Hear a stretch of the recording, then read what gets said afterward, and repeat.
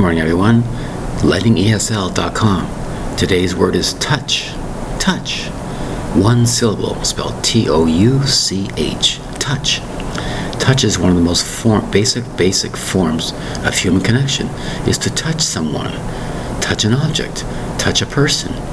It's a very, very especially important idea about something. So close together, you can actually touch each other. Touch. Skin to skin, hair to skin, hands to skin, etc. The word is touch. T-O-U-C-H. Obviously, touching with your hands, your fingers, your body parts, whatever it is. If you're affected by something, you might have been touched by the wind, touched by a certain type of smoke, touched by a fragrance in the air, touched by a certain feeling by something else. Something happened. You were involved with something. You were touched by something.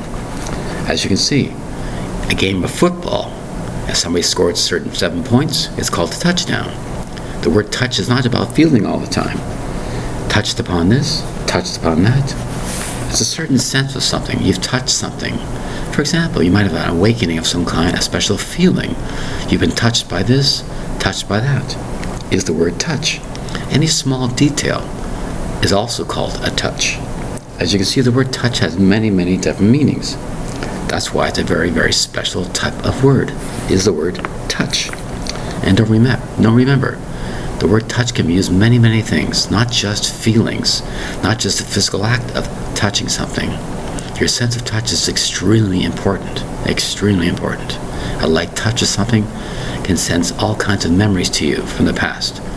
That's why the word touch is so important. T-O-U-C-H. The word is touch. Thank you very much for your time. Bye-bye.